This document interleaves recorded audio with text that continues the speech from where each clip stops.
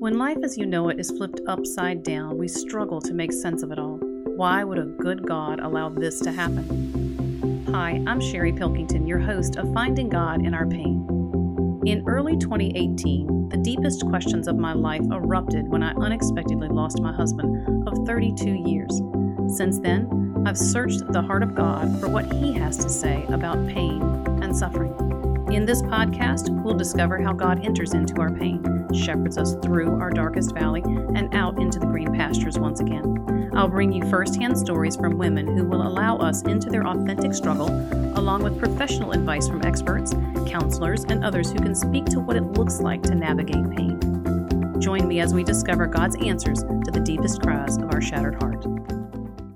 I was so blessed by the opportunity to have some time with author Crystal Day. Hearing her candid story about her journey from one of the toughest neighborhoods in Kingston, Jamaica, and into the life of purpose that God has for her echoed so many beautiful, deep things about the heart of God for His children. Even in the midst of the shiny objects of this life, the frailty of the flesh, and the pride of accomplishment, Crystal instinctively knew there was more to life than her limited circumstance. She knew there was something bigger than herself, and she would find it. The unique person of Christ, and He would begin to reveal to her what is written on His scrolls about her. Despite the loss and heartache that Crystal is familiar with, it doesn't define her. She trusts God with the things that He has authored and finds peace in knowing that His sovereignty belongs to Him. He alone has the power and the authority to create, restore, repurpose, and reclaim, bringing those that choose Him home. Listen in and discover the weapons she used and still uses to overcome the pain and suffering she's experienced, such as poverty, being sexually molested as a young child, an abortion, rejection, murder of a good friend, identity crisis, and most recently, the loss of her 21-year-old sister. Satan meant it all for evil, to shut her down, make her mad at God in order to separate her from discovering the calling that God has on her life. But you'll be encouraged to know that Crystal is a book and business coach at Daylight Publishers. She's the founder and trainer at Christian Coaches Alliance, and she's an award-winning author and speaker. And yet, should all the accolades be gone tomorrow, she is content to know that her identity rests in the God who is extravagantly in love with her. I want to welcome my guest, Crystal Day. Thank you, Crystal, for being here. I deeply appreciate you. Are you home in Jamaica or are you here in the States? I'm still in the States. Still in finishing the holidays. Finishing the holidays here with family here? Yes. What do you guys enjoy about Christmas? Like I think about food or family customs. Yeah, definitely the food. We're Jamaicans. Yeah. So the food, we played games and watched TV and just chill. I think most of all, we have been chilling.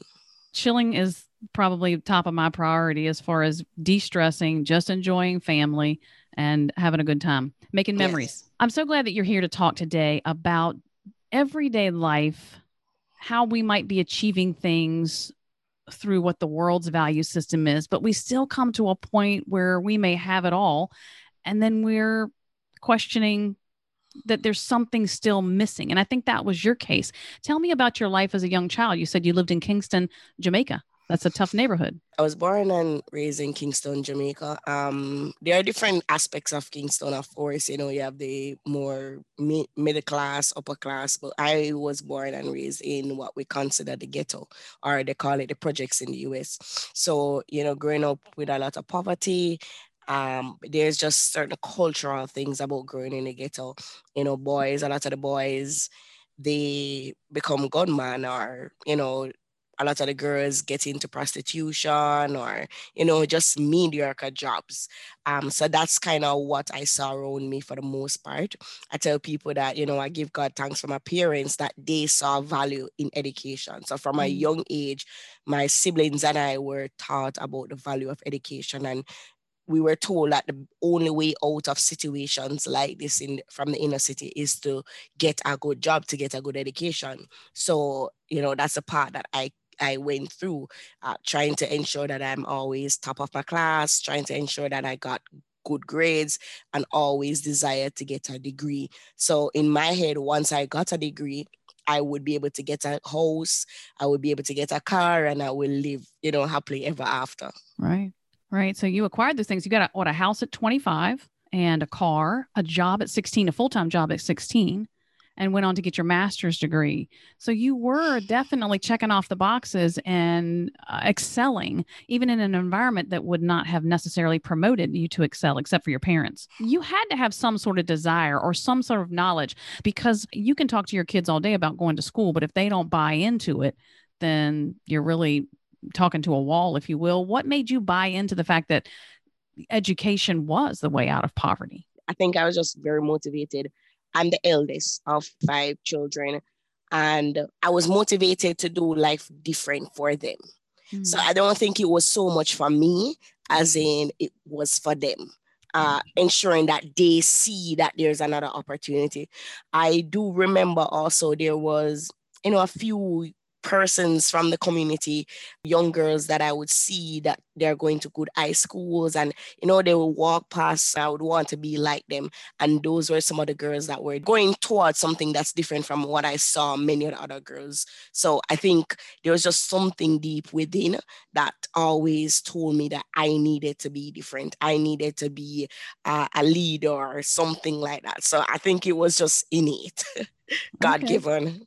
So personality, character-wise, that was already created in you. And that does speak to the importance of when we live our life, what we model for other people. You were encouraged or motivated to see girls going places, and you saw that through the lens of their education. And so that motivated you, along with having a little pressure with 4 younger children. So there's some motivation there because of you being the leader, if you will. Yes. But that's not a bad thing, right? No, definitely. It wasn't. Well, in my case, definitely, I am so grateful for them. Because as I said, it kept me on my lowest days to keep going for them. Now that I'm a Christian, I feel like that's what Jesus, he wanted us to not be so self-focused, but focus on others. When you think about it, Jesus didn't come to die on the cross for himself. He came for us. So he saw a bigger motivation than self.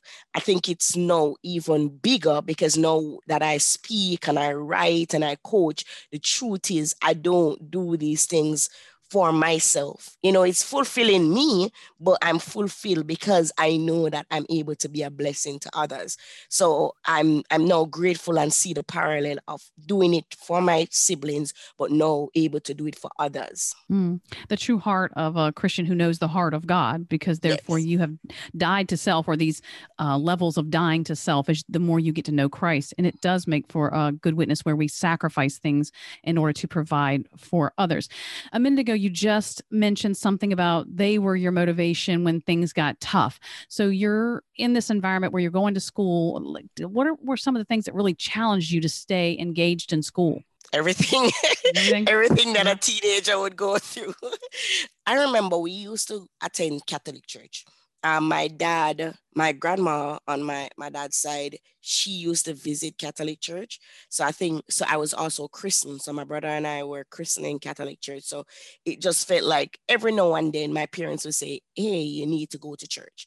I don't remember anything ever learning anything in the Catholic church than knowing that I sat there on a Sunday and it gave me an excuse to come out of the house on a Sunday. When I became a teenager, the community that I lived in, I remember a friend, a schoolmate of mine, she used to visit a church down the road. Again, I visited that church because I just always wanted to be out of my house. Not because my house was anything, I just loved the road.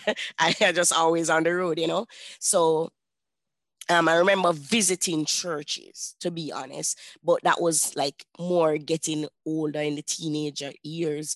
But I always knew God exists. I always prayed. I was younger, you always say the bedtime prayer in Jamaica, everybody's almost God-fearing. So you hear a lot of gospel songs, you kind of know that God exists. And I think somewhere deep down, something told me that one day, this Christian life is going to be yours. And I have an aunt, and I remember going to the country with her on holidays, and she prays over us, and we have to go to church a whole day with her. So I kind of had an idea of what church was, and that God existed.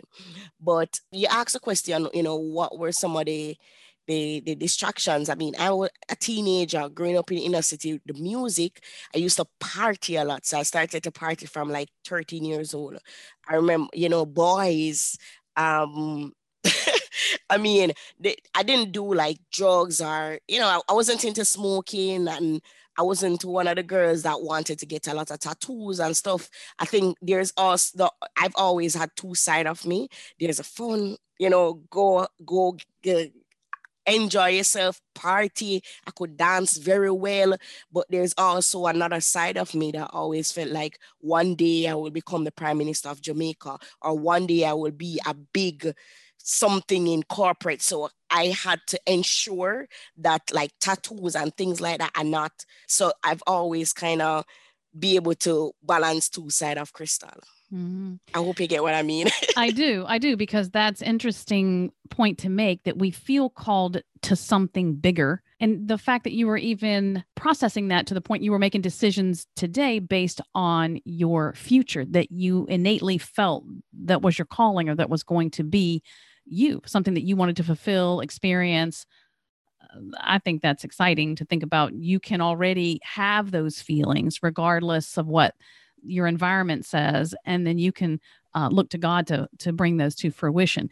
One of the other, I say stumbling block only because of the age, but you said pregnancies at young ages were very prominent in your area. And I think you said you experienced that as well. My mom said, there's this exam similar to SAT, but in Jamaica we call it CXC at the time, right? So it's a high school leaving examination.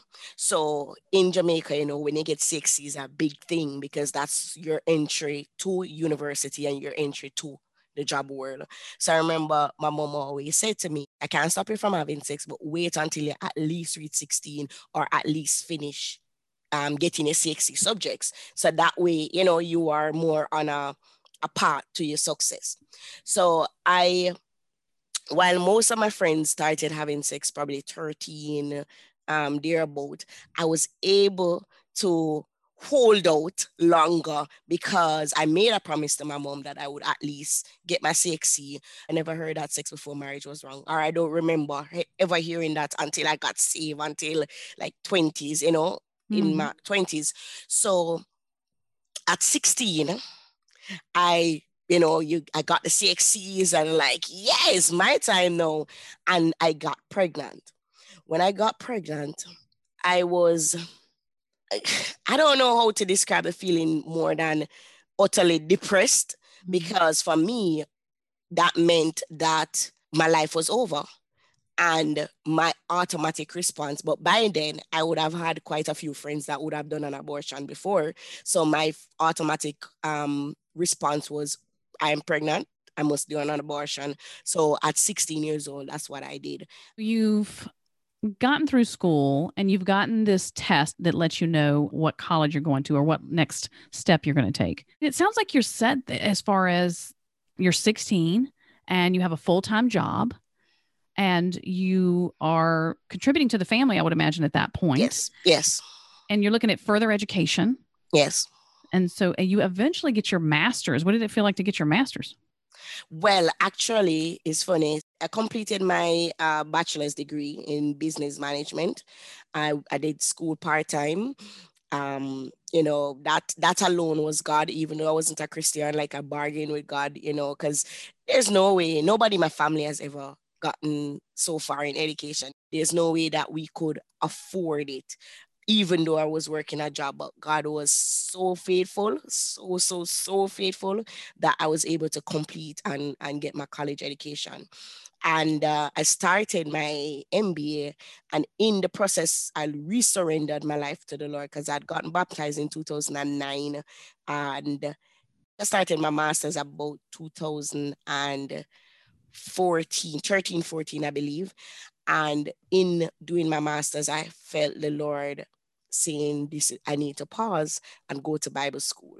So I didn't complete because the Lord told me, one, retrospect, he was showing me that education had become an idol in my life. Education was good, but I felt that this was only, you were taught this was the only way out. It made me somebody. This is how the Lord started to teach me identity. also, because for many years I was just, oh, the ghetto girl who managed to come out of the inner city to make it. That was my identity. She's very bright. Um, and I was not focused on, who I am in Christ. So stopping my MBA, it really was a challenge who I am, because who am I? I had to stop and ask myself, who am I outside of these qualifications? Who am I outside of the job? Even when the Lord led me to leave my 9 to 5 job and to start a business, when people ask me, what is it that I do? Like because at the time I was working my full-time job, I was a senior procurement officer of the forestry department. So it was like, it sounded so good.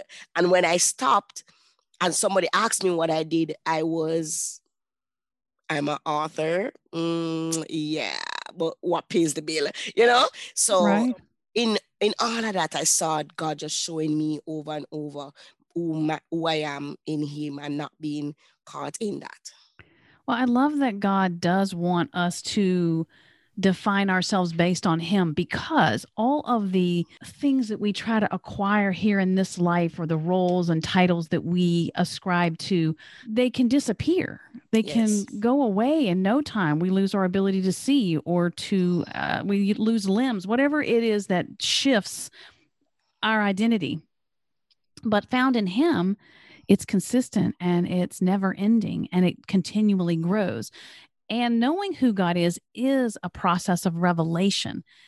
And I'm especially interested in the fact that He is showing you His faithfulness, even though maybe you're not walking as strong as you should, or as you might, or as you will. But I love that He doesn't pre-qualify us on that He still pours Himself out. He still makes Himself available. He's still faithful. So Yeah. thank you for sharing that. Yeah. You said you accepted Christ at about 2008, was it? 2009. I had a boyfriend when I was 16. And fast forward, I don't remember the year, but he died.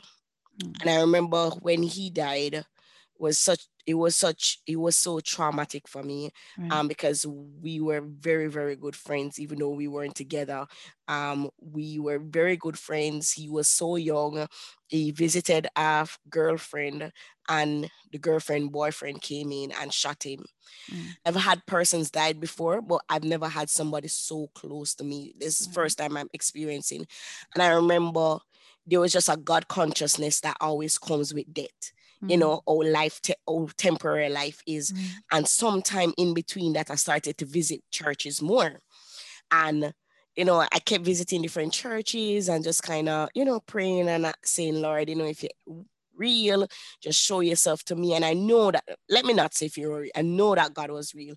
But I was like, show me my place, because I could die at any moment, and where would I be, kind of thing. And the push, though, I had 2 boyfriends. So I was very promiscuous in the world. And it so happened that both of them left me. And I don't know about anybody else, but if you have been through heartbreak, you feel like your heart is literally coming out. And I remember going to church and crying unto the Lord, like, this is not how I want to live. I want to be a better person. I want to be different. Just, show yourself to me. Let me point out. So I've visited a lot of church, but a lot of the churches I've visited spoke of the wrath of God, judgment of God. Yeah. I would go to hell. But this church that I started to visit, they spoke of the love of God, the forgiving God, the God of grace. And there's something about hearing that made me feel like I wanted to experience that God. And that's when I gave my life to the Lord. And I would say, not unfortunately, but fortunately, I don't think I was discipled properly. So the part about that God tell us that we must forsake the things of the world, I didn't forsake the things of the world when I gave the Lord my life to the Lord. I still wanted to party. I still wanted to keep my same friends. I didn't want to have sex, but I know I knew that sex before marriage was wrong. But I was with somebody and he wasn't a Christian. So it was very hard for me to kind of hold out. And in somewhere in between, I got pregnant. So I was still going to church. I would say I was very active, but I was still going to church a lot. And, again, when I got pregnant, how the pastor treated me, not of shame and disgrace and, oh, you have to sit at backbench. But again, I experienced the love of God through the church, through my pregnancy.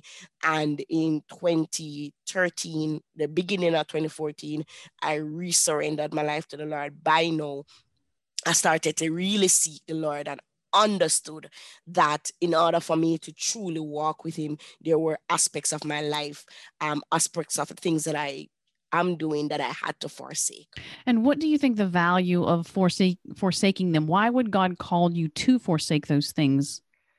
I think definitely that I could not walk out my full potential of who I am if I am in fornication, if I am going to parties still, if I am keeping the same friends, and not that I had to cut off my friends, but I had to surround myself with like-minded people that wanted purity. Because for me, let's be real, I was a young girl. I think I was probably about 24, 25 thereabout. I was a young girl saying I'm a Christian with a child. So in my mind, initially, it was, which man of God is going to marry me?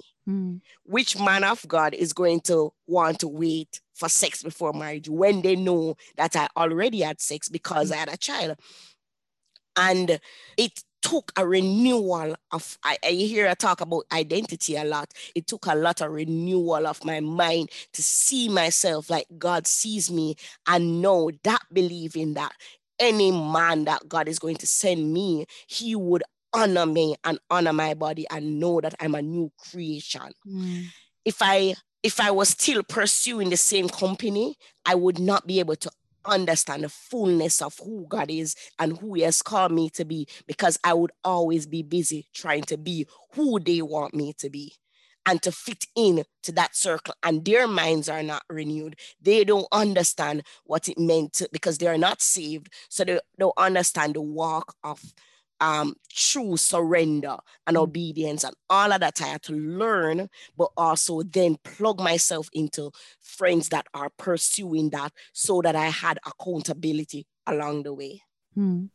So you're even talking about two identities. I had an identity in one group of friends, and then you were able to understand and grow in another identity. Well, actually, you would have grown in either identity, but you chose the one that brought, in my opinion, life and new life.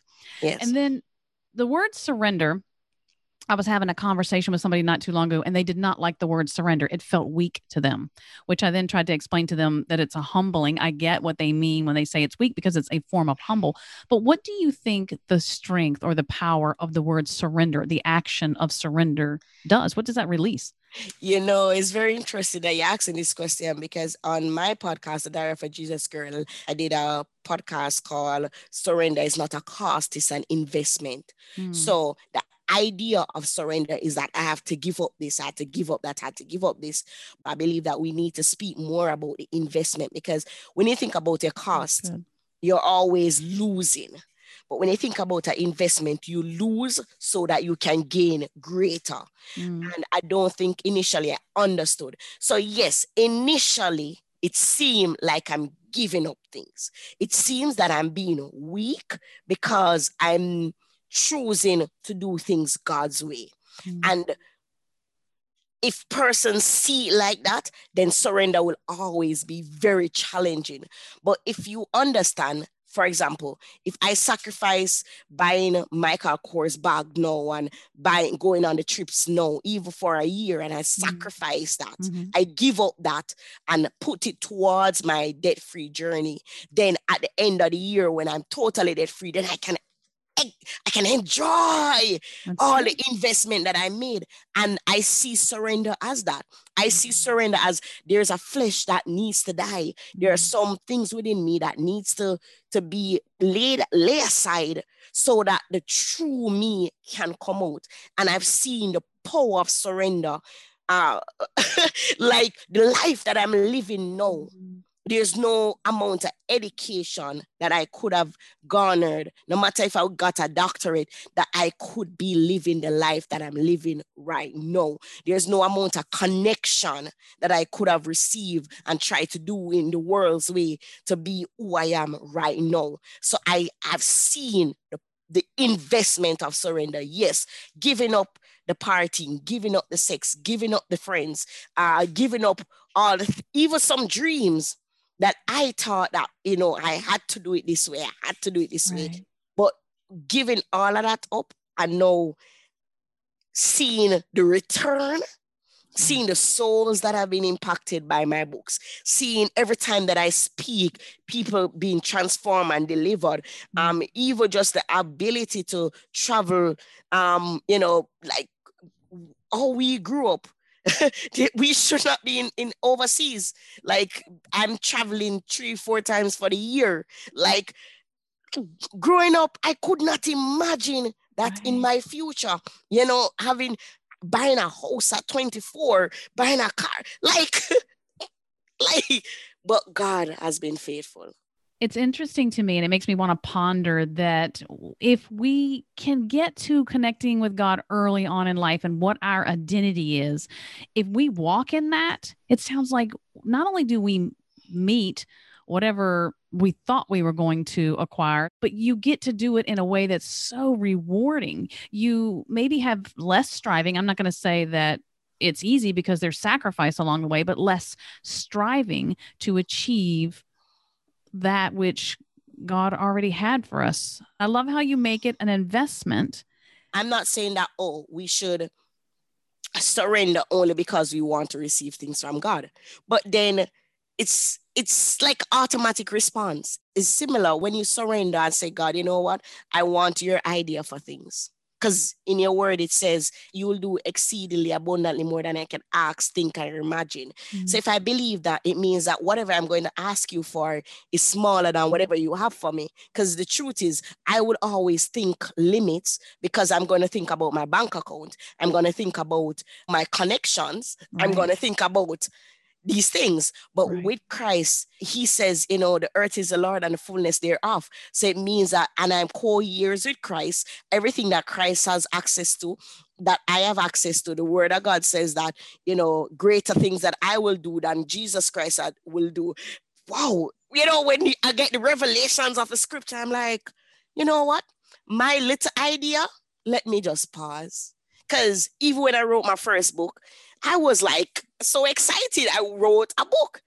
Nobody could have told me that in January 2020, I would have written 7 books, 5 bestsellers. Not just that, I've helped over 200 persons to write and publish their book.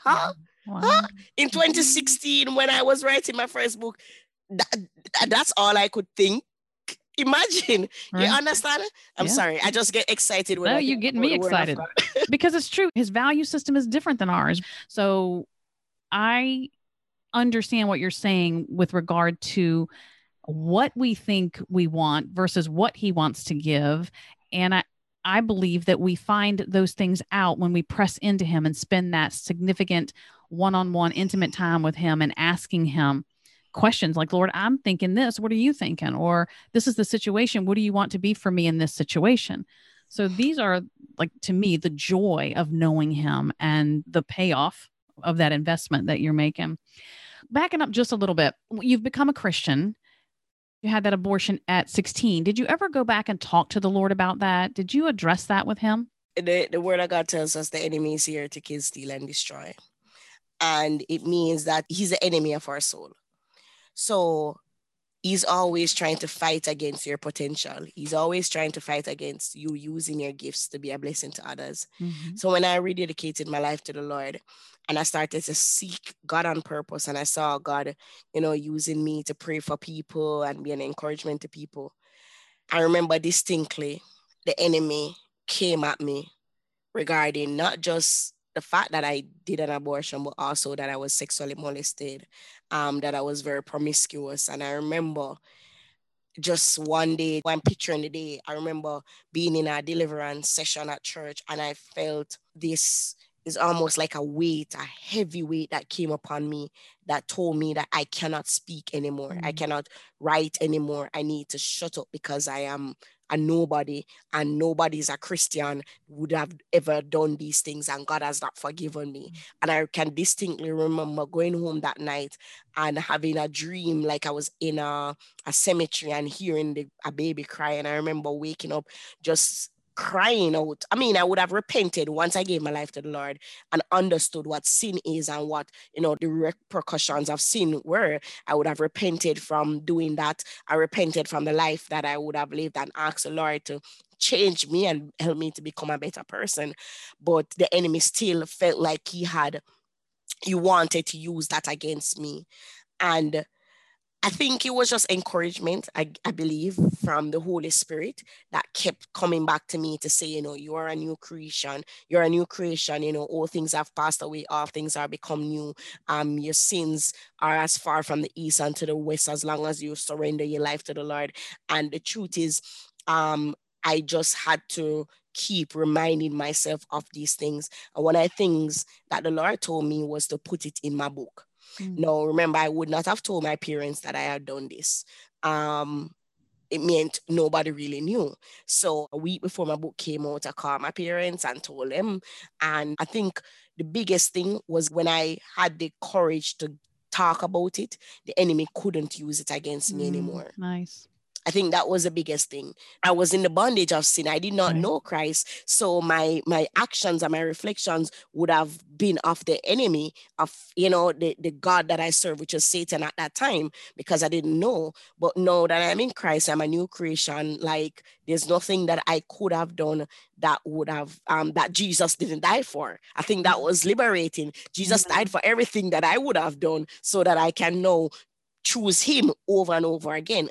So yes, I did go through a season and probably a few days, I believe, of this feeling of, like condemnation and shame and guilt. But once I decided to walk in the true freedom of Jesus Christ, like, I ran with that freedom in Christ. A couple of points that you make. One, you're in church when you felt that heaviness come onto you and that condemnation. So Satan enters into whatever environment. He's not afraid to come in and walk in and attack you in the Father's house. So always be able to identify, okay, this is not my Father God. This is something else. This is evil that's come to destroy me and condemn me. And condemnation is that first signal that it's not God. This is Satan. Yeah. And then I love how you rewrote. When the lie would pop up, you would rewrite that lie, dismiss it, and rewrite it with the truth of who you are in Christ now. I hope that some women find freedom in that if they are living in guilt or shame or condemnation for having made a decision in a context where they could not have responded to God's value system had they not known him yet. And even then, if they have been a Christian and still chose abortion, Christ shed his blood for that. It is covered. So just the fact that you walk in the freedom of what Christ did on the cross, that is powerful. That is new life indeed. I think the biggest thing is that as not just women, but as believers, is that we really have to spend time in the scriptures to get clearer on who we are in Christ. Because the truth is, like Jesus, when the enemy presented himself, Jesus had to use the word of God to let Satan know his place. Right. Many of us don't know what God has said about us. Because we don't know, it means that every time shame, condemnation, or any other feeling that you come, depression, right? These feelings come upon us, any kind of illness come upon us, we scour down because we don't know the words to say to the enemy so that he can flee. And I'm not saying that as a Christian, I get it right all the time. You understand? Right. Because as you said, as a believer, we do fall, we do fail, but one of the reasons why I feel like I keep getting up is because the word of God says, thy word has I hid in my heart so that I could not sin against you. I try my best to not just read the word and read scriptures just to tick off my Christian, oh, that's a Christian thing to do. No, but help the word, because the Bible tells us that the word is life. The word gives life. So when I do read the word, I'm trying to see where I fit in, where, because when the time come, how I will be able to say to the enemy, to my flesh, that, flee from me. And that word does indeed send him running at the moment. He has to. There's nothing he can say to come against the word of God. Earlier, when you were talking about the church you went to and it began to talk about the love of God instead of the rod of God, it made me think of the Bible verse that God's kindness is what draws us into repentance. It's God's great love that casts out fear. So I love what is afforded to us based on God's great love for us. I think because, all right, we know that there's the wrath of God, the judgment of God. We know that, right? And I do know that some churches preach grace and forgiveness and, the love of God so much that people don't realize that, yes, there is still a judgment of God. So I've always told people that everything in Christianity I've seen, there's a balanced approach to everything. So there is the extreme of, prosperity gospel. God died so you can get rich, but so you do have some pastors that preach about that part, but then you have some preachers like in the inner city and stuff will tell you, let you feel like, oh, the poorer you are, the closer you are to God when you're struggling to buy food. So I do believe God has just taught me everything. There is a balanced approach, right? So God didn't die to make me poor. Is most of the time is because of our money choices, and because of our lack of money, understanding what money is and all of that, how to manage your money, why we stay poor, right? So there is stewardship that is needed, but God didn't die for us to get rich either, because he died for us to be reconciled with his son. But if you do follow the principles of the word, you can gain significant wealth, like Abraham and Jacob and many of these persons, Solomon and stuff. So I do believe in the balance approach. So yes, preach love, but I do believe that we must be exposed to judgment, because judgment will come whether we want to admit it or not. Key distinction that God is the God of love, but he also is the God of judgment. And it is important. You're right. And those two are indeed a balance. So, Crystal, you have had to face some pretty painful things. You mentioned you were sexually molested. You had an abortion that you didn't tell your parents about. There was the rejection of the two boyfriends, and one was even murdered. You cared very deeply for them. And so that leaves a mark on your heart. You were pursuing your master's, and then the Lord called you to pause, take a different direction. Even that kicked in an identity issue, because the Lord brought out some things to you personally about how you attached yourself to education and material things. So there's a challenge for any of us, but yet you were going to face another painful loss in your life. Can you tell me about your sister? What was her name? Was she the youngest of all the siblings? Her name was Nayoka. She's the youngest for my father. So my mom has 5 of us, 4 of us for the same father, and then she got married, and we have a little sister. But she was the youngest definitely for my father, which means that when she came, I was like probably about 10, 11. And my parents had just almost split when my mom found out, but she was a pride and joy for like everybody, because she kind of kept the family a little longer, because they were about to split. Then mom found out she was pregnant, and then, she kind of kept, but she was just, honestly, she was a blessing. She was a joy as a sister. I always tell people, you always think about the little annoying sister. No, I was the big annoying sister. So I'm the one that annoyed her. I'm the one that, I think she leaving us has left a big void in our hearts, not because she was just family, but because she was a confidant for everybody.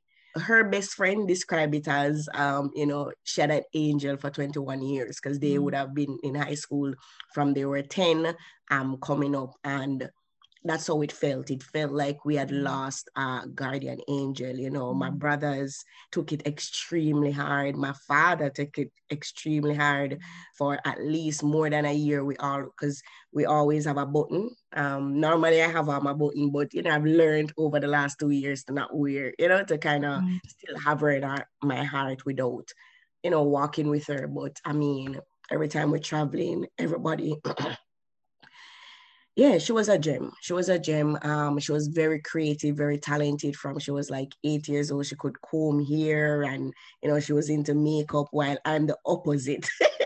I'm just getting into makeup, and like I'm. But when she got sick, so she just felt ill. She had started a new job. Doing something in graphic design, and she just kind of felt ill one day, and I took her to the doctor, and a few days after, they kind of called in a panic mode that we should come see them immediately. Then they told us that her blood count was low, but no worries, they can do a blood transfusion, and she'll be up and new. I don't know if somewhere in doing the blood transfusion or something, somewhere in between, by the time she got home, she got worse. And then when she got worse, I took her back to the doctor, and the doctor that we were using at the time was a public hospital, and the care was just horrible. And I had some friends up another hospital that I called, and they're like, yeah, bring her to that hospital. And it just kept getting worse, And I tell people, I think one of the hardest thing was to see my 21-year-old sister in like a diaper, right? Unable to help herself. It was really a very scary time for us. And then they told us that she had platelet issues, and it was just issues upon issues, and we needed $1 million Jamaican dollars to do a surgery, to get platelets. And we just kind of watched her just become different, And I remember one time she was in a hospital, and in the night, the nurse, we were very close. So the nurse called me and like, oh, your sister is not going to, she's like making a lot of noise on the ward. And she said, if you don't come, nobody is in, the patients won't sleep. Right. So I had to drive out of the house like 11 o'clock in the night, go and spend so from that, every night I would stay at the hospital with her until, she felt a little better. And she kept asking, if she would die. By now, I would have led her to Christ already. When she just got ill, I had led her to Christ. She was a little bit hesitant because she's like, I want to become a Christian, but I don't want, because I'm sick, to become a Christian. But, I was telling her there's no wrong reason to come to Christ. And she came out of the hospital, and here we are thinking that she was doing better. Right. She kind of, her figures changed because they said she had an autoimmune disease. So the medication she was on started to make her swell. And she was a beautiful girl. She was extremely beautiful. One night, I just remember it was a Thursday night, and she called out my name. And when I go around there, she was like, I'm feeling pain, or I can't feel my hands or something. The Holy Spirit told me that it was a stroke, but I'm like, she's 21-year-old, don't have stroke. And I started to pray and rub olive oil on her, and she just kept not feeling better. And my brother and I decided to just carry her to the hospital by now, because she said she couldn't feel one side of her body. And about a few days, this was a Thursday morning. No, this was the Tuesday morning now. She was on life support, and the doctors told us that if she didn't start breathing on her own, so her heart was beating, but she wasn't breathing on her own. Right. So they said if her heart started beating, they wouldn't have, resuscitate her. I tell people I feel like she was waiting on me to come to the hospital in the morning because the night before, a lot of prayer, the pastors came and prayed with us and the whole works. And I remember I said to the Lord, I'm going to go to the prayer room overnight to just pray and pray and pray and pray. I personally was begging the Lord to take me. Like I literally begged the Lord, like, Lord, she's 21. I am 31. Like I've lived a full life, I've lived a good life. I've written books, I've spoken, I've done a lot for the gospel, just take my life in exchange for hers. Allow her. I know that even though I have a daughter, and it probably sounds selfish, but she would have been a great aunt. She was a great aunt. So I didn't have any problem feeling like if I die, my daughter would be in bad hands. I know that they would have taken care of her. But when I went back the Tuesday morning, I felt like the Lord said I shouldn't go to the prayer room. I should go and sleep. And I'm like, no, I can't sleep when my sister is on life support. And I remember I saw her in a dream that night, and she was just looking good.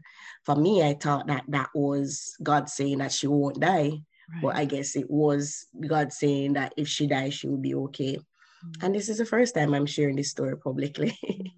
Thank you for trusting me with it. Yeah, I've never had this conversation with anybody before. When I went to the hospital, my brother and I were there, and he stepped out, and I was there just kind of talking to her like, like, girl, we have the world to go and take over. You can't leave, And while she couldn't move, I could feel like she was saying, you'll be okay. You'll be okay. And then her heart stopped beating. And you were with her? Yeah. Well, it's funny because I was with her, and then I stepped outside to call my mom to tell mom that, she's still breathing. Because by now we thought she would have died already. So I stepped out to say, Mom, she's still breathing. And my friend, which was one of the doctors, came out and said, once you walked out, as you walked out, she stopped breathing. I went back in. I was talking to her like, please just kind of start. I tell people I was there for an hour expecting the Lazarus moment. I expected that her heart would stop beating. And then, 15 minutes after the miracle, and she started to cough, and, she come back to life. Yes. And it took me probably more than a year to not believe that one day she would have wake up. It sounds crazy, but I really thought that God, even after a year, somehow God would have, saved her. But I guess, it has gotten not easier, but more manageable.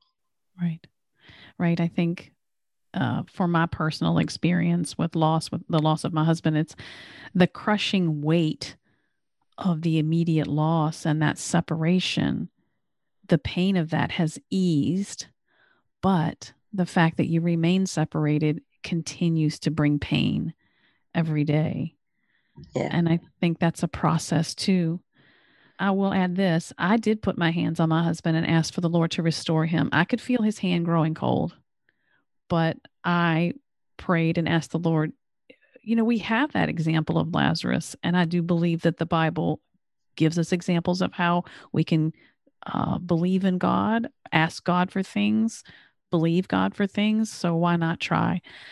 So you're believing God for a Lazarus moment. You don't get it. What are you saying to God? I don't think I had much of a conversation with him because she died the 4th of December. We didn't have much conversation till about sometime in January. So you did the, the routine prayer, Lord, keep me safe, etc., kind of thing, feeling numb for weeks, having to go on social media, everybody telling you condolences, having to have the conversation with more than one person's about, the experience, because I was there when it happened, and I was numb for a few months. Her funeral, a lot of rain fell, and it's funny because everybody was like, boy, you were so strong at the funeral, right? Like, I was very distracted. I kept myself very distracted at the funeral. I'm the eldest of the 4, right? Okay. So I a child, I was like their parent. I was their mother, like their parent. My siblings, like my sister and my brothers are afraid of me more than they are my mom. It's true. Okay. Like if I say, I mean, this is me at 10 years old saying, no, you can't go. And mommy is like, yes, she can go. I'm like, no, she can't go. You know? Yeah, like I was the strict parent, you know? Gotcha. I was like their mom in a way. And even my little sister said to me now, like, she's more afraid of me than mom, because I've been very protective of them. And again, because we grew up in the inner city, I've seen a lot of, Right. you know, just a lot of the girls just, you know, falling away, getting mixed up, my boys getting mixed up in gangs and stuff. And I refused to have that for my siblings. So I was very, very strict on them. And I remember I was in charge. Like I would literally was in charge of everything. My mom was just, she was just there existing. Right. You know, my father was there trying to cope. He didn't cope any at all, you know. Right. One of my brothers, he was away. So I had to be strong. Yeah. I had to be in charge. And it wasn't until I saw her going down the ground at the cemetery was when I cried. Right. But I was numb. I was numb for months. I managed to have conversation by now, January. I'm a speaker, I'm an author, I'm a coach. So, you know, while I took some time off in December, January started, you know, work starts, life starts back. And I think it was very hard for me because, life starts back. And I'd gotten into such a routine of how she was involved in my life. I had to find a way to start coping without her. Right. Yeah. But God has been good. Were you ever mad at God? I think that's why I did not talk to him for a while. I was mad. So it's twofold. So you know you ever mad at your parents, but you know you love them. Yeah. So I don't live this Christian walk just because I'm a Christian. Like I love God. I love Jesus Christ. I love him with all my heart. But I was mad. Mad. And as a result, I just did not talk to him for a while. And it's funny because I kept hearing him talking to me and I'm like, I don't think now is the time to have a conversation. I remember they had called me to speak at a school. So this was the day after a funeral, right? So our funeral is on Sunday. They had called me to speak at a school on a Monday. And I told them I'm no longer speaking because I decided that I'm going to stay a Christian, but I'm not going to speak. I'm not going to do all of that fanfare. Like I'm not. I'm over that. You know, I'm sorry. I'm not interested. I'm not. You know, I'm just not. And I remember, you know, the lady was like, you know, you came very highly recommended and I really would love for you to come. And I told her, I'll think about it. And I remember I eventually went, and this was the day after our funeral. And the school is like a little bit, it was very near to the burial ground. And I remember being at the school and somehow managing to share her experience with the girls. And, you know, the girls started to cry and stuff. And I remember, and I didn't share the experience because I wanted to cry. I don't remember what was the topic I was talking about with them, but just to say that they have each other, right? I was sharing with the girls that you girls have to have each other backs kind of thing. And I think in that moment, that's when I kind of remember, like, I kind of stopped being so mad at God because I realized that even her story one day will become a blessing to somebody. And I think probably that's when I kind of started to feel a little better towards God. Did you have any why questions for him? Because you said you were offering up your life for a young sister, 21, you feel hasn't quite lived a full life yet. And you at 31 felt like you had, as far as a Christian witness or coming to know the Lord, you felt like you were in a good place to pass if you were going to pass. So did you have any why questions for God? When somebody died, I always bring up the story of Job.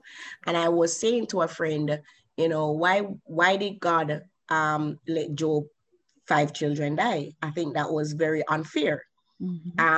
Because they're trying to prove something to Satan. And I remember my friend said to me, I said, they would have been so young, what about their purpose? Why are we always focused on Job's purpose, Right. And I remember she said to me, why didn't I think that they lived their purpose? Because they die early, that means, purpose of a time, that you have to live 40 before you fulfill purpose. Right. And I think that response shifted my perspective, because I started to see her life, even in the short time that she became saved. So all her life, she has been a blessed child, right? She don't give trouble. She, very honest, really, really nice. Like, she would have been a good daughter. And I remember, but when she got saved, she got a boldness, even in the hospital, ministering to people. I remember the doctors just always telling us, once we go visit, they're like, yo, your sister is a blessing on this. Like, she's a light on the ward, and they would always just talk so nice about her. And I think that shifted my perspective to say, even in the short time that she met, which would probably be about 8 months, that she was, she knew Christ, that watched her spending time with God, telling me the things that God was telling her. Right. I watched her, and I do believe that, even in that time, she would have fulfilled her purpose. And that gave me peace. She sounds amazing and quite a blessing for the family, for the community, and for those who knew her. What are you asking God for today when it comes to what she has left behind with regard to legacy, or how she's impacted your life? What are you looking forward to that the Lord is doing? Sherry, I don't know if I've thought about that question in terms of what I feel like. It has been easier for us to cope, to remember her, but not to focus so much on her. There are times like holidays, her birthday is in January. Mom birthday is also in January. And my dad's birthday is in February. So when birthday is coming up, my family has always been very big. Well, I make them big on birthdays, right? So I'm big on celebrating and stuff. So there are certain periods in our lives that we all kind of stop and just reminisce on how much we miss her and that blessing. My mechanism is just do what you need to do on a daily basis, show up on a daily basis, and not worry so much about, just missing her and stuff. This is what the Christian life offers. Even if everybody's listening to this and, they feel sad, you're probably remembering somebody. Here's what I want you to remember. The Christian life is built on faith and hope. And the faith and the hope is that we will see her again, right? In another life. The word of God says, faith comes by hearing, and hearing the word of God. So in those down moments, I play worship music. You whisper a prayer, just covering my family and, just reminiscing and remembering as best as we can, but not focus on lost, but focus on life, because Jesus is life. Jesus is life. Jesus is life. Amen. Amen. Your sister didn't pass too long ago. Didn't you just come up on 2-year marker? Yes. So it's still fresh. I think would'ves, should'ves, and could'ves are some of Satan's most evil tools. Did Satan try to come at you with those things? I think he tried to come at my family, because my aunt and I are the most are Christians, right? The real Christians in the family. I was spending Thanksgiving with my brother, with his new family in Seattle. And I remember how, she came up, and I remember just hearing a conversation with my stepdad and stuff, and they thinking that we didn't pray enough. Probably we should have gotten our pastor to come instead of we just praying. Probably our faith wasn't strong enough, I hear that. And I remember my mom just saying, even if we could have done enough, God is the only person that could have changed our circumstances, and if he wanted to, he would. And that's what we are going to stay resolute in. Like, Satan do not have his hands on our lives. Like, he cannot determine what happens in our life. God determines what. She belongs to God first. Right. And I think even my mom approach has been a blessing, because she is her daughter per se. Right. And she said, but she belongs to God first. Right. So God gives and he takes away, because she belongs to God first. Did you feel vulnerable, though, to God after you see this happen? I know I felt very vulnerable to the good God that I professed. Did you go through any sort of vulnerability? I felt like everything was up for grabs. My kids, my grandkids, anything could happen. I don't think I did, Okay. to be honest. That is hard, but it is a part of life. I probably it's not the best approach. I don't know, but it is a part of life. Like my grandma died last year, and similarly, like, you grieve because you will miss the person when the memories come along. But again, I've learned not to dwell on, what could have, should have, because I believe in my heart that God is in charge. And if I keep believing that God is in charge, nothing comes as a surprise. Yes, I miss her. Yes, I miss them. But God is in charge. And there's nothing in this life that is promised more than salvation and death. And we'll get through it. We'll get through. The Holy Spirit, which is our comforter, he will take us through it. There's no one that I know of that's getting out of here alive without a vehicle to depart here on, meaning death of some sort. So you make a good point. If you trust God with where they went with their life, then there is comfort, because the good God of the Holy Bible has provided an ability for us to be reunited through his Son, Jesus Christ, his death on the cross and the blood that was shed for us. So he's already provided a way to healing or a way to wholeness, despite the fact there is death as a reality in our life. What sort of scriptures were you hanging on to at this time? What was getting you through on the word? I don't build my life around one scripture. I build it on his word with his promises. For me, just remembering every word, and the Holy Spirit is my comforter. I'm remembering in my weakness, he's made strong. Remembering that he still has a plan and a purpose for my life. I'm remembering that he will work all things together for my good. It says in the beginning, there was a word, and the word was God, and the word was with God. So he is the word, and the word is in him. So I focus on him and his promises. And listen, I know, like, as you mentioned, there are so many processes of our lives that we have been through hard. I mean, persons might think death is the worst thing that could happen, right? But probably somebody that has been raped, they feel like that's the worst thing that could happen.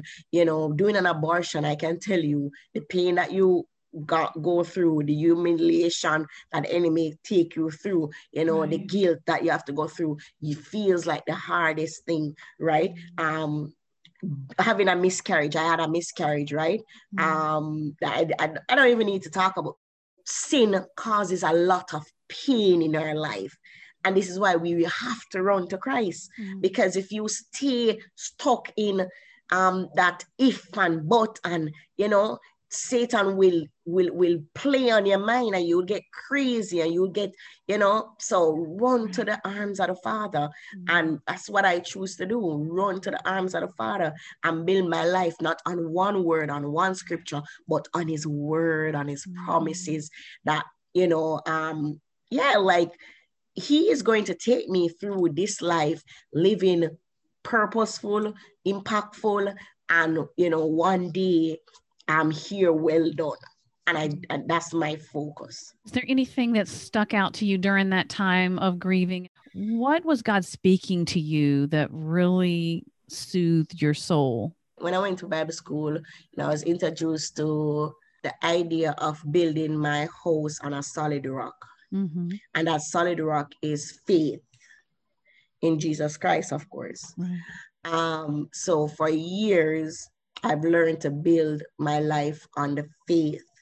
Faith that better will come, faith that everything will work out, faith that, there's nothing that I will go through that takes God by a surprise, nothing I'll go through that he can't work out. So I think in those moments, when I was grieving and we were grieving as a family, I think that the faith is what kept us. My faith is that, she's in a better place. My faith is that, we still have each other. We still have so much to give thanks for, you know.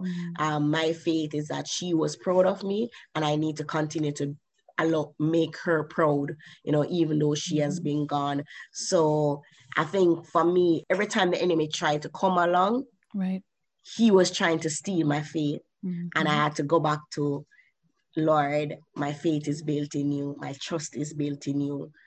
All of that. So I think that is what the Lord kept reminding me of every time the enemy tries to come, is what is my faith? My faith. Yeah. And that's critical, because we are faced a lot of times when we have traumas in our life, whatever that may be, as individual people.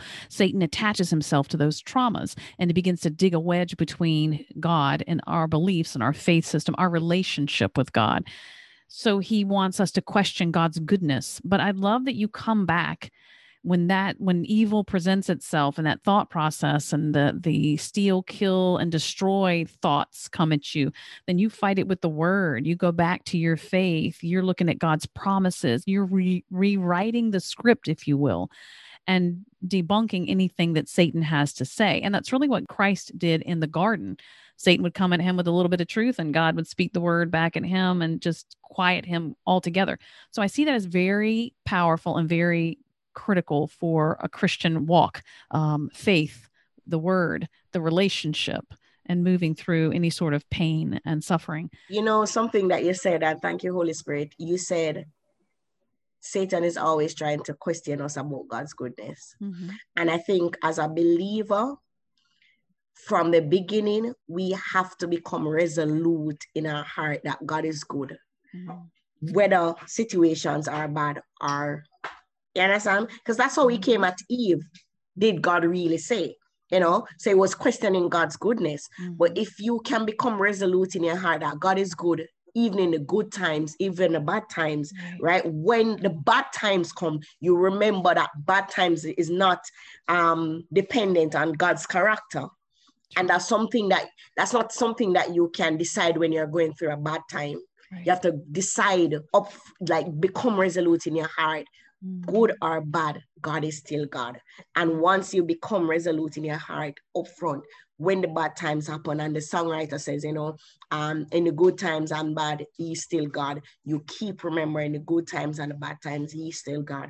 In the good times and bad times, he's still God. What does it mean that he's still God? This is how his character. He still loves. He still gives peace. He's still good. He's still merciful. He's still, and you remember the character of God over and over and over again, because he's still good. It's true. We can't look at God through one individual lens. I don't care what that lens is. You can't look at him through one lens. He is in everything, and he defines everything. And so to look at him through a lens of a pain, a trauma in your life, it does not give you the full picture of who he is. Doesn't. And plus, even in the pain and the suffering and the trauma, God has a plan of redemption. And if we turn to him and seek him out, then we discover what that plan of redemption is. We can be included in that plan of redemption, meaning we get the benefit of it rather than stand off at a distance and watch him redeem it. But we don't want any part of it because we're too critical of what he did, or we're sizing him up based on what we know. So that's a very important point to make. What would you suggest to somebody how to stay in faith? Is there any sort of disciplines that one needs to have that could strengthen their ability to stay in faith despite pain and suffering? I think one of the things regarding this life is that we all want to be gods of our own God. Let's be real. Right. We all think that we know enough. We want to know why what happened, because we want to be our own gods. And guess what? It's okay, because God made us in his image. So there's a godness that is in us, right? Yeah. I think the issue comes is when we don't want to subject ourselves that there is a bigger person, a bigger being that is actually in charge, that actually knows better. So when somebody asks a question, oh, why would a good God let a girl be murdered? Or why would a good God let people starve? Why would a good God? It means that we're trying to be God. We're trying to decide in our mind what happened, when the truth is, we are the ones that choose to do evil, right? A man that kills a child, he chooses to do evil, right? And I think one of the things, and the Holy Spirit, this probably hit somebody wrong way, but the truth is, we all do evil things.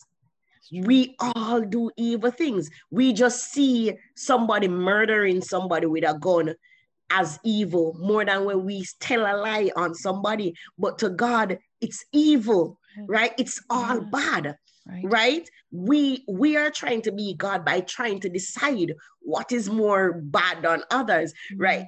Even a question about somebody starving, but we watch people starve.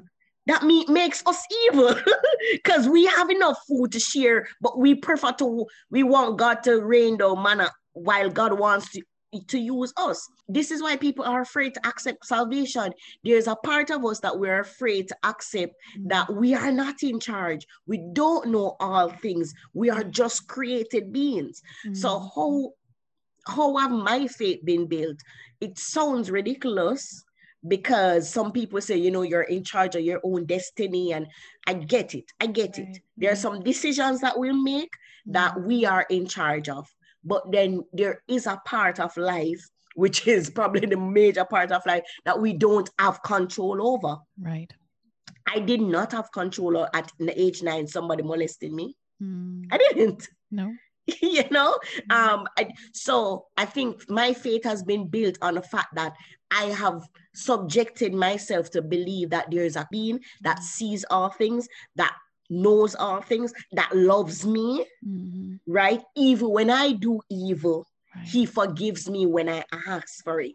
You understand? So that's how my faith is built. My faith is built because I believe that there is a bigger. I don't care what the new age people or whoever want to tell you, that you are not. We are created beings. So when we know that, what we do know is believe the word of the Creator. God had to watch his son die. Just like how I had to experience my sister died, he had to watch his son die. And die for people that don't even appreciate him. Die for people that spot on him. He experienced it too. When you think about it, from Jesus was born, the king sent out, say, imagine the thousands of little boys under 2 that died. Right. Because he was threatened that a king was coming to take over. That's evil. And if we focus on this life, this temporary life, oh my God, if you focus on what's happening on earth, then you will live sad, you will live hopeless, you will live reckless, right? If you focus on what's happening now. But so when you start to focus on heavenly things, that this is just temporary, right? That God will work things out for my good. That even though I did an abortion, the Lord can give me a beautiful baby girl that I'm now in charge of, because he's a redemptive God. Amen. You understand? Yes. That's how your faith is built. Thank you for being so passionate about that and for sharing that, because it is so key to walking faith in Christ and to having hope in the midst of pain and suffering and trauma, and still have a part in experiencing the redemption of that. And I do believe that we're part of the redemption story as well, because you sharing your experience also brings the light into God's goodness, despite the evil of this life and being subject to people's decisions and the brokenness of this world. Crystal, I want to say thank you so much for your time today. You have been extremely generous, and I love your passion. So I look forward to following you. Tell my listeners where they can find you.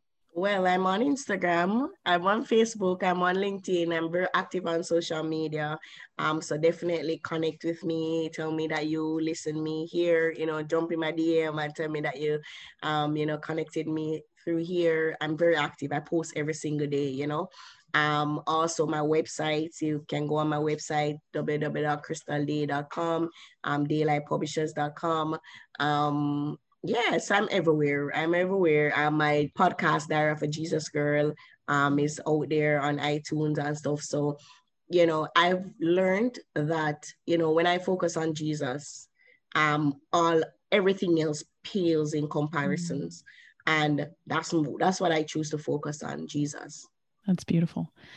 Crystal is Crystal and Day, Daye. So Crystal Day, you can find her on all the social media and her website. Thank you again, Crystal. I look forward to our paths crossing again soon. I'll keep up with you on social media in the meantime. You take care. God bless you, Sherry. Thank you for your time and for sharing this experience with my guest. I hope you have found encouragement for today and a deeper revelation of God's heart in the midst of pain and suffering. We'd love to have you as a subscriber to Finding God in Our Pain so that you can be connected with all my guests as they share their personal experiences and professional knowledge about pain and suffering. And because this podcast is a division of the website A Life of Thrive, for more information and the various ways you can connect with us, please visit the website alifeofthrive.com. I look forward to sharing more transparent stories from the hearts of women who intimately know what it means to have their world flipped upside down, their authentic struggle to make sense of it, and what recovery and healing looks like. Till then, sweet woman, remember you are not alone and that God speaks the most beautiful things in the dark.